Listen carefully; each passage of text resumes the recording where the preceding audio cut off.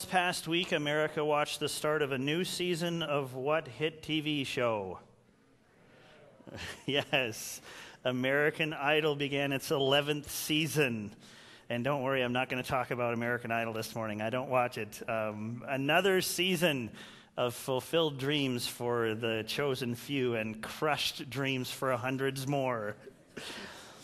And the whole experience is based on this one thing that we, the public, have in our power to offer or refuse, and it's a very potent thing, and that thing is approval. This morning we're going to talk about approval and our addiction to it. Approval ratings are a common theme right now as we look towards another round of elections, and so we sit back and we watch as the candidates compete for our approval.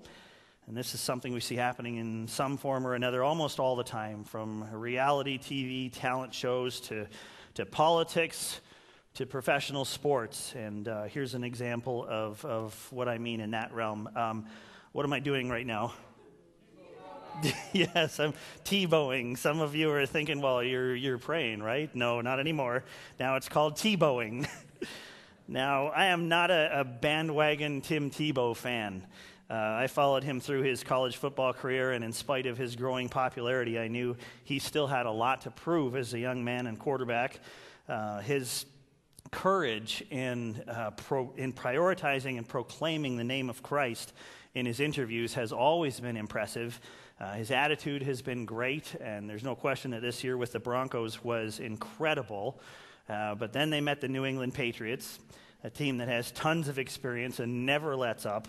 I knew the Broncos would lose, so I was anticipating a loss, and I was anxious to see how this young man, who's accomplished so much and has been on such a winning streak, was going to handle this loss. And sure enough, the Broncos lost in humiliating fashion. And finally, a game ended without a Tim Tebow interview. And now it was time to see what his character was truly like. So I searched the Broncos website and I found the post-game interview press conference video. And it is something that you really should see. I want to show you just a brief clip of how this guy answered the questions thrown at him. And there were many. One reporter even quoted scripture to try and trip Tim Tebow up. But the kid handled himself very well. And God was honored in his words. One of the questions that he was faced with was about his critics. He was asked how he was going to handle his critics, those who would be pleased to see him lose and fall out of the spotlight. He was challenged on his perspective now that he had lost a big game. How would he respond to this devastating loss in the faces of those who wanted to see him lose? This was his response to a day that would have destroyed the perspective of so many athletes.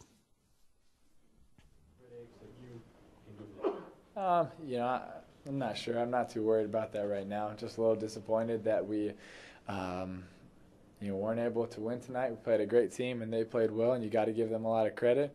But overall, it still wasn't a bad day. It still was a good day because, before the game, I got to spend time with Zach McLeod and make him smile. And overall, when you get to do that, it's still a positive day and it's still a good day. Sometimes it's just hard to see, but it depends what lens you're looking through. And so, I choose to look through those lenses and, got to make a kid's day. And anytime you do that, it's more important than winning a game. So I am proud of that. Well, Tim interacts with kids that need encouragement every week to make their day, to make their dreams come true.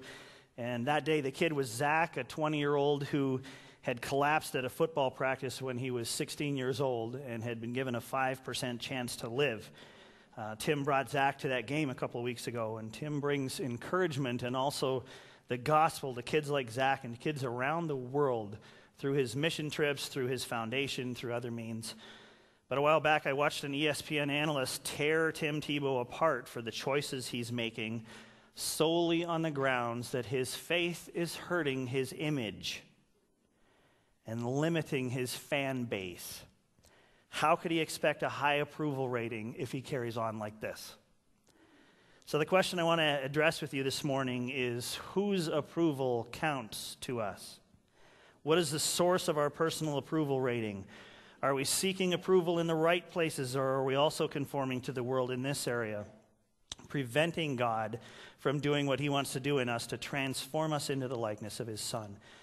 Last week we talked about busyness, how we have conformed to the pattern of the world around us, believing that we must be busy in order to feel good about ourselves and in order to fit in, to feel accepted by the world around us. Well, today's message is well connected to last week's, and I trust it will allow God to speak to us through this and that we'll embrace the spiritual discipline that I want to look at this morning as a way of recovering a correct perspective on approval. Well, the quest for approval has been going on since the beginning of time. This is, again, one of those legitimate desires in us that we have far too often sought to satisfy with things that cannot satisfy. It's a characteristic of the human condition that you can see displayed very early on in the Bible, and let's look at one of those familiar stories that showcases this issue. So turn with me in your Bibles to Genesis chapter 4, right back at the beginning. Genesis chapter 4. We're going to read verses 1 through 8 together. Very familiar story, very early on in our history. It starts with Adam and Eve. Genesis chapter 4, beginning at verse 1. This is what it says. Adam lay with his wife Eve, and she became pregnant and gave birth to Cain. She said, with the help of the Lord, I have brought forth a man. Later she gave birth to his brother Abel. Now Abel kept flocks, and Cain worked the soil. In the course of time, Cain brought some of the fruits of the soil as an offering to the Lord. But Abel brought fat portions from some of the firstborn of his flock. The Lord looked with favor on Abel and his offering, but on Cain and his offering he did not look with favor. So Cain was very angry, and his face was downcast. Then the Lord said to Cain, why are you angry? Why is your face downcast? If you do what is right, will you not be accepted? But if you do not do what is right, sin is crouching at your door. It desires to have you, but you must master it. Now Cain said to his brother Abel, let's go out into the field. And while they were in the field, Cain attacked his brother Abel and killed him. Well, one received God's approval and the other did not. And even if Cain was at first unconcerned about gaining God's favor, he reacted very strongly when he didn't get it. The approval of others affects us. The disapproval of others affects us. And so we need to take a look at that reality and seek to find a way to find approval in the right sources and deal with the approval that we seek from the wrong sources. And I am in no way exempt from this addiction to approval. This message is very necessary for me. This is something that messes with a pastor's head on a frequent basis. We have to get up in front of people every week and assure them that they're not wasting their time sitting in our churches every Sunday morning. We want to know that our church families approve of us, and that's a very dangerous trap and a temptation that I wrestle with on a regular basis. Last weekend, I had the privilege of going to see Francis Chan at Northwestern College in St. Paul. He was there to speak, and he came with a band called Rend Collective Experiment, an amazing worship band from Ireland. We're actually doing 2 of their arrangements this morning. It was one of the best nights that I've had in years. It was inspiring, it was encouraging, it was affirming, but for just a moment there, it was almost devastating. I got seats for me and my wife the first day they went on sale. Big Francis Chan fan. The tickets were very reasonably priced, and so I jumped in and got tickets as soon as the event was introduced. Kim and I sat in the second row. Yes, I'm bragging, but that's not today's message. And we thoroughly enjoyed the evening. Francis spoke directly to a series of messages that I'm working on for the month of March, and it was so confirming. But for just a second there, with tears in my eyes, as Francis delivered a well-crafted verbal message that just went straight to my heart, I thought to myself, I'm a terrible preacher. The audience was swept up in the moment. His words had just changed lives.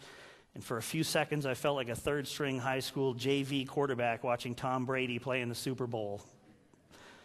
Francis Chan's approval rating was through the roof at that moment, and all I could do was wonder why nobody feels this excited about sitting in the second row at Chapel Hill Church on a Sunday morning. It was a dark but thankfully very short moment, because God said in his usual gentle way that he does with me, Shut up and listen. That's me talking, not him. And I was back on track. Far too many of us are addicted to approval. We think that we need the approval of others in our lives in order to be healthy emotionally, in order to feel that we're living the lives that God intended for us. And I want to challenge that mindset this morning because I believe it affects most, if not all of us. We're born this way. Having 3 young sons just confirms this. I'll often walk in the door when I get home from the church, and I'll be bombarded by 3 little voices all at the same time reporting to me the accomplishments of their day. They want my approval. I'll take them to a playground and make a big deal about their accomplishments there. Good job, Asher. That's the highest point yet that you've fallen from.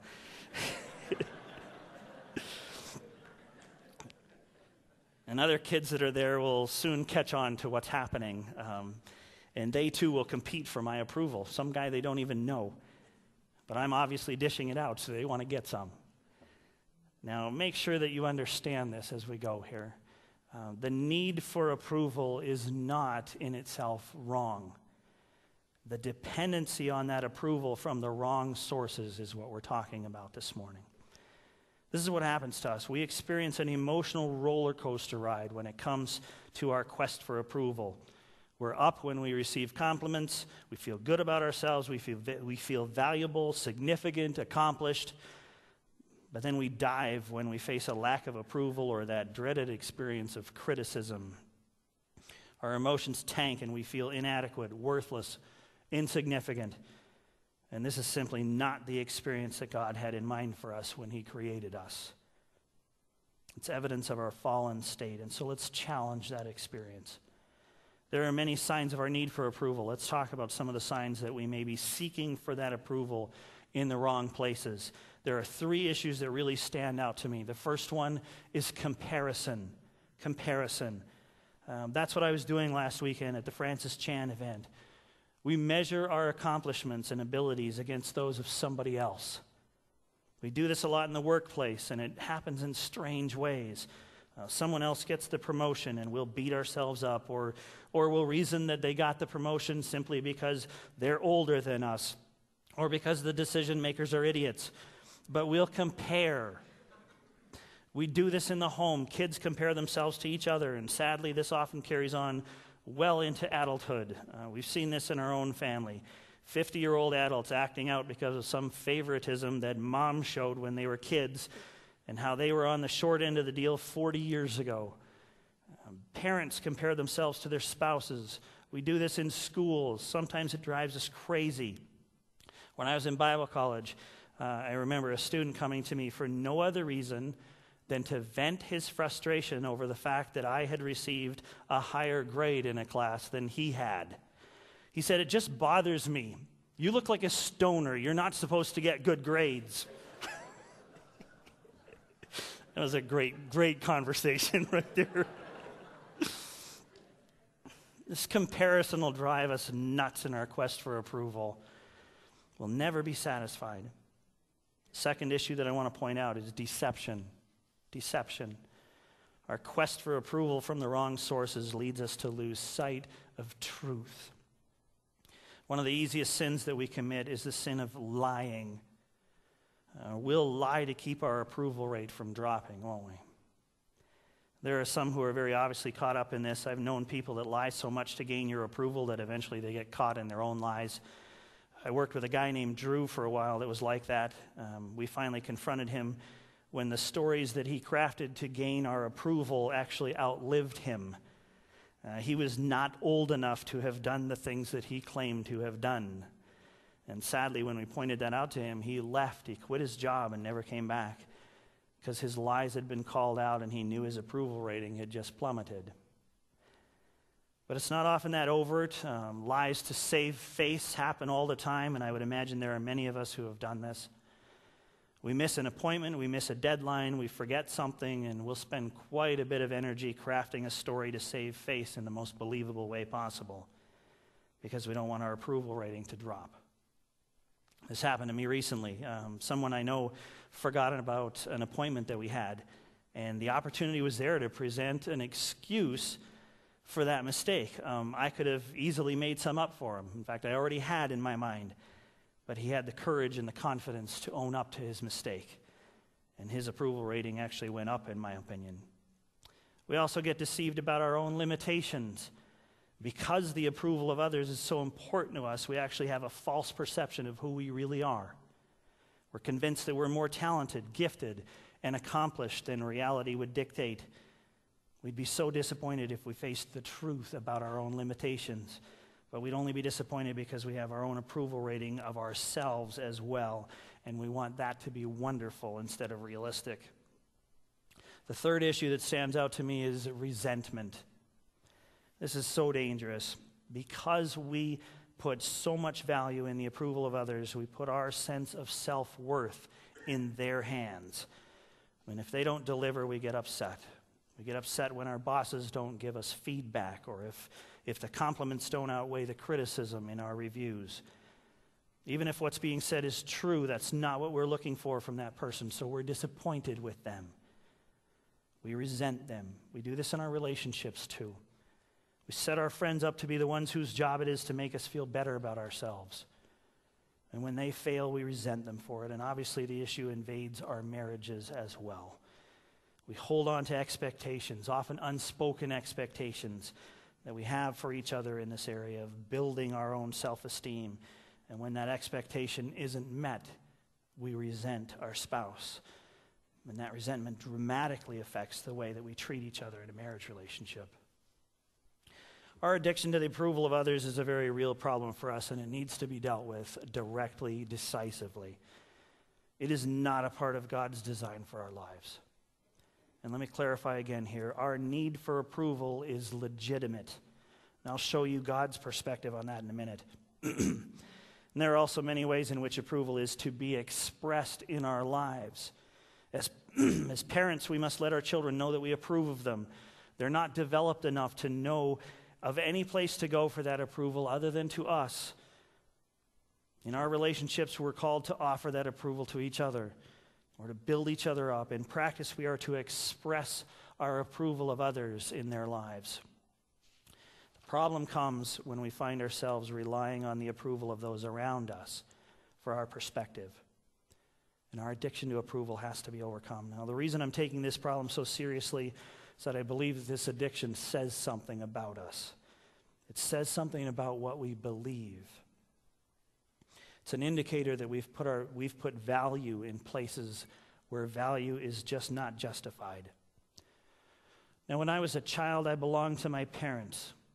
They were my temporary parents, and I sought their approval. And as I grew, they pointed me to my eternal Father, and my quest for approval shifted from being focused on them to being focused on my eternal Father, on God. That is God's design for how things should go. Your earthly parents fulfill that need for approval in your life until you are focused on your heavenly Father. And parents, we need to be very much aware of this progression. There's a risk for us that we keep our children seeking our approval for too long in ways that are inappropriate. And that says something about our own insecurities. Our message that God loves them and approves of them has to start very early on. And we have to release them to find their approval in God, not from us. Yes, we continue to encourage and support, but we direct them to their one true source of approval, and that's God.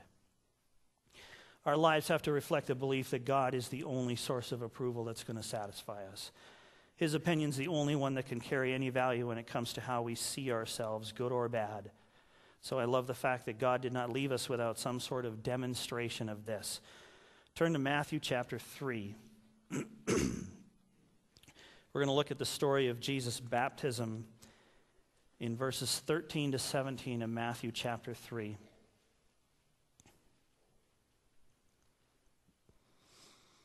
Matthew 3, beginning at verse 13. This is what it says. Then Jesus came from Galilee to the Jordan to be baptized by John. But John tried to deter him, saying, I need to be baptized by you, and do you come to me? Jesus replied, let it be so now. It is proper for us to do this to fulfill all righteousness. Then John consented. As soon as Jesus was baptized, he went up out of the water. At that moment, heaven was opened, and he saw the Spirit of God descending like a dove and lighting on him. And a voice from heaven said, "This is my Son, whom I love. With him I am well pleased." Man, what a beautiful moment. God the Father speaks from heaven, and he says, "This is my Son, whom I love. With him I am well pleased." God approved of his Son, Jesus Christ. Now, the Word tells us that we are brothers and sisters of Jesus. We are joint heirs, it says, equal in God's family to Jesus. Does God approve of us, his other children? Yeah, you better believe he does. God doesn't pick favorites. God is well pleased with us. He approves of us. And to quote one of my sermons from a while back, is God enough then? Is God enough? See, God's opinion should be the only one that matters. From his perspective, no one else's opinion has any value in my life. Only his does, unless I assign value to other people's opinions. This is our choice. We decide whose opinion has value, and we can do this. We can make that decision. We can choose to count only God's opinion in our approval ratings, and we come out winners every time if we do. John Ortberg tells this story of an experience he had and how it relates to this point. Excuse me. He says, "When I was studying psychology in college, I spent a summer internship at a place called the Spiro Agnew Mental Health Center in Dorchester County, Maryland. One woman there used to tell me regularly that she wanted to marry me because she could not stop thinking about my body. She was heavily medicated, had lived in the facility for 20 years, and would say the same thing to every other member of the staff. On her less lucid days, she would say the same thing to plants and inanimate objects. It was an outrageous compliment that she could not stop thinking about my body, but it did nothing to enhance my sense of value as a person." Now, why didn't her opinion mean anything to him? Because he did not assign it value. We do have it in us to resist assigning value to others' opinions of us. And we need to find the strength to do that, to assign no value or little value to the opinion of others. Opinions are powerless until we validate them. The Apostle Paul had a lot to say on this subject. Before meeting Christ, he seemed to live his life by the opinion of others. He had gotten quite popular for the passion that he showed in carrying out the work of persecuting the followers of Christ. So when he became a follower of and an ambassador for Christ, you can imagine the struggle he had with overcoming the decisive drop in his approval rating. So listen to what Paul wrote to the church in Corinth about their opinion of him. And keep in mind that they were not his enemies. This was the church. This is found in 1 Corinthians chapter 4. It's verses 3 to 5. This is what he says: "I care very little if I am judged by you or by any human court. Indeed, I do not even judge myself. My conscience is clear, but that does not make me innocent. It is the Lord who judges me. Therefore, judge nothing before the appointed time. Wait till the Lord comes. He will bring to light what is hidden in darkness and will expose the motives of men's heart. At that time, each will receive his praise from God." Now, he was pointing them away from their desire to disapprove of each other or even disapprove of themselves or to find discouragement in that disapproval. He was encouraging them to wait on God's approval. God would be pleased or God would judge, but it was God's opinion that mattered. Let's look at another statement from Paul's writing. This one is pretty strong. He writes this to the Galatian church in Galatians 1:10. He says, "Am I now trying to win the approval of men or of God? Or am I trying to please men? If I were still trying to please men, I would not be a servant of Christ." It's quite a contradiction Paul sets up here. Servants of Christ belong to Christ, and it is only Christ's opinion that matters. Pleasing men contradicts our position as servants of Christ, so I think we do need to take this condition quite seriously. Paul obviously paints our efforts to please men in a very negative light. Why does he do this? He does this because he's reminding us that it is not worth it to put this kind of value in the opinions of men. We need to acknowledge a few things about people. Now, first of all, we need to acknowledge that people are fickle. I read about a person who went to a concert at a beautiful old theater. At the end of the concert, this person noticed two ushers standing near his seat who were applauding harder than anyone else in the whole place. The man said that he was thrilled with this particular concert because of the talent and virtuosity of the musicians. It thrilled him even more to see these two ushers standing there applauding more vigorously than all the concertgoers. But his experience was somewhat diminished when he heard one usher say to the other, "Keep clapping. If we get them to do another encore, we get overtime." We don't know the motivation behind the praise of others. People are fickle. Secondly, most people really don't care about us anyway. Someone once said, if you worry too much about what people think of you, you'd probably be disappointed to discover how seldom they did. Meanwhile, we are on God's mind all the time, every minute of every day, and yet somehow his opinion of us seems to matter the least. Third reality about people is this. Take yourselves back to high school in your mind. The most popular people end up being the ones who really don't care what other people think about them. And we can recall the ones who tried too hard, they were rejected. But those who chose not to put their value in others' opinions got respected because of their courage and confidence. The point of what we're talking about today is simply that God's opinion should be the only one that matters. God can already see Christ in us. That's the image he's working on restoring. So he approves of us.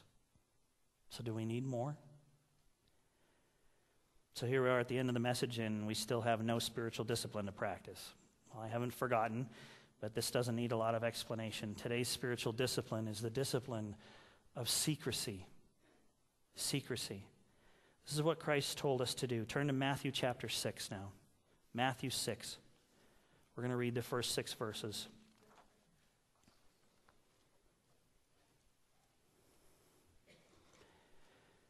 Matthew chapter 6, beginning at verse 1.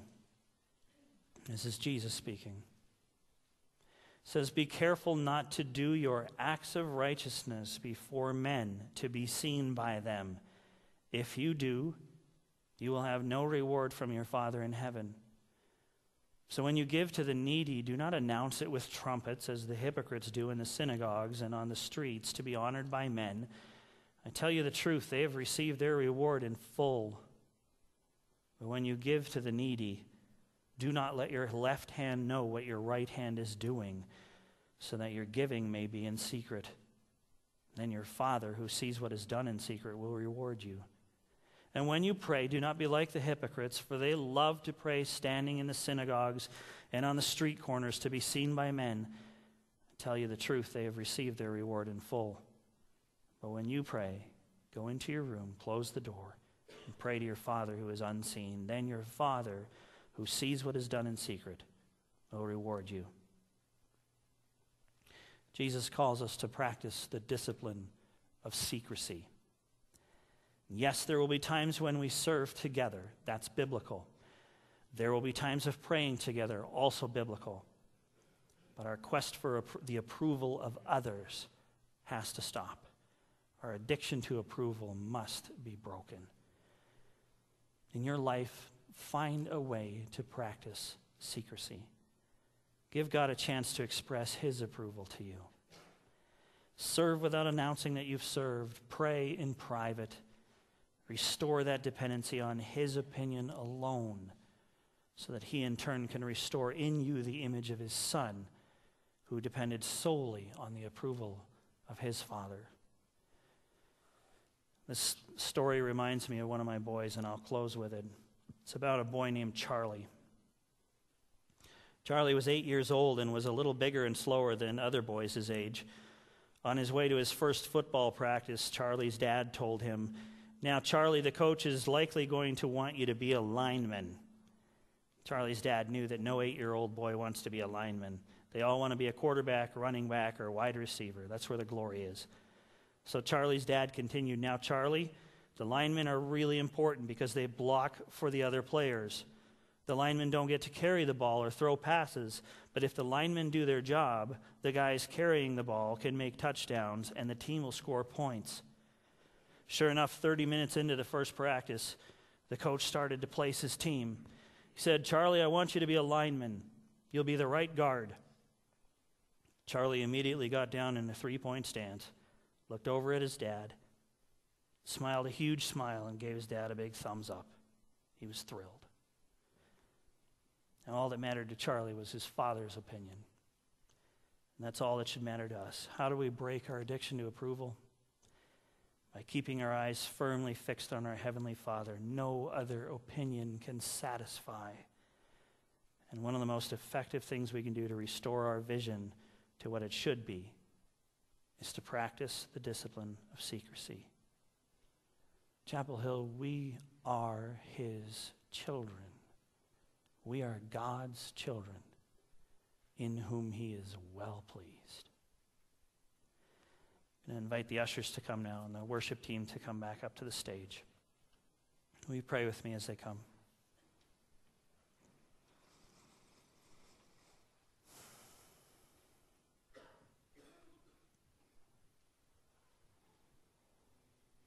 And I want you to just quiet your hearts and your minds right now. As we head to prayer, as we come into the presence of God, I want you to just block out all the other noise right now.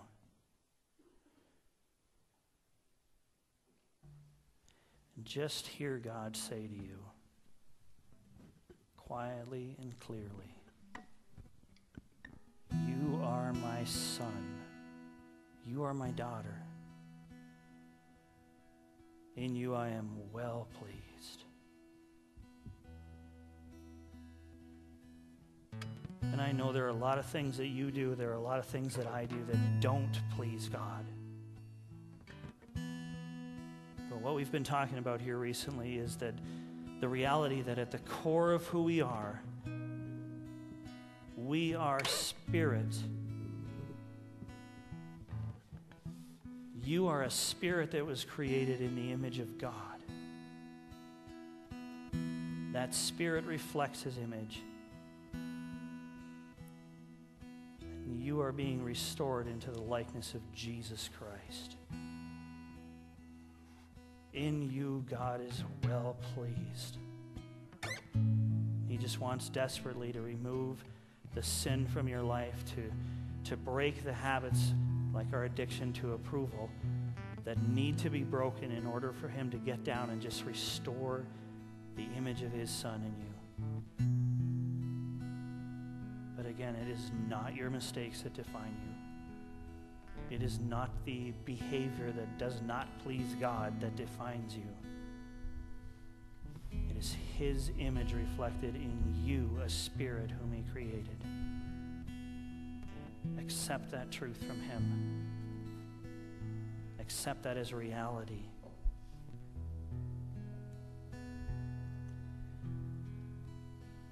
Father, we come before you this morning once again to ask forgiveness as things are revealed about who we are and the mistakes that we've made. Father, we ask for your forgiveness for putting value in the opinions of others when your opinion is the only one that should matter. Father, forgive us for seeking the approval of others and for allowing so much value to come with that it just messes with us, that we have down days if we don't get it, that we have up days if we do get it. Father, we know that's not what you intended for us. We know that eternally you are our Father and you do approve of us. So help us to live every day in that reality. God, help us to have the courage to identify those areas in which we do seek the approval of others. And I believe that every single one of us does that. I know I do. And it has to stop. So God, help us to get beyond this terrible distraction, this horrible deception that the enemy has thrown at us. It says that our value depends on what somebody else says about us.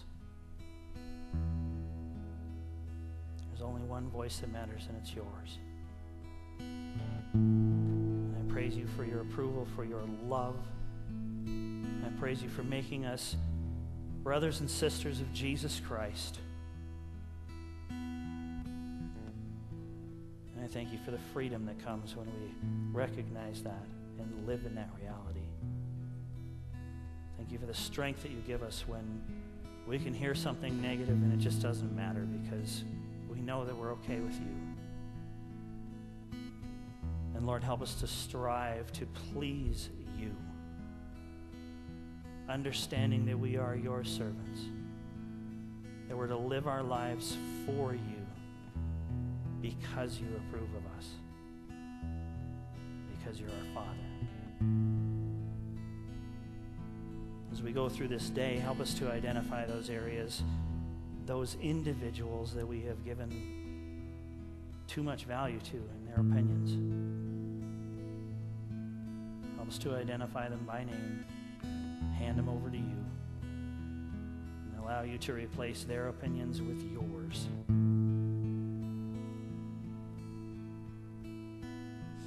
Father, we praise you for the approval that you have given us as a church, that you call us your church, your bride. You provide for us, you give us your vision, you give us the power to carry it out. We as a church, Lord, we need to seek your approval only too. So as we as the leadership of the church meet and plan and discuss, help us to keep our eyes set solely on you for your vision. We declare that you are our vision this morning. It's an amazing thing that we get to look to you, that there's nothing that stands between us and you. What a beautiful truth. Affirm that in our lives. Give us the strength to stand on our 2 feet in power, knowing that there is only one opinion that matters, and it's yours, Father. Praise you for this time that we've had together and that it's not done, that we get to carry on in worship here, sing a great song that just declares that you are our vision. Help us to live that way. Praise you for your provision. Thank you for this opportunity to worship you by giving back generously out of what you've given us. Continue to work in us, Lord. Continue to transform us into the likeness of Jesus Christ. Let that be the only vision that we have. We ask you to do this in Jesus' name. Amen.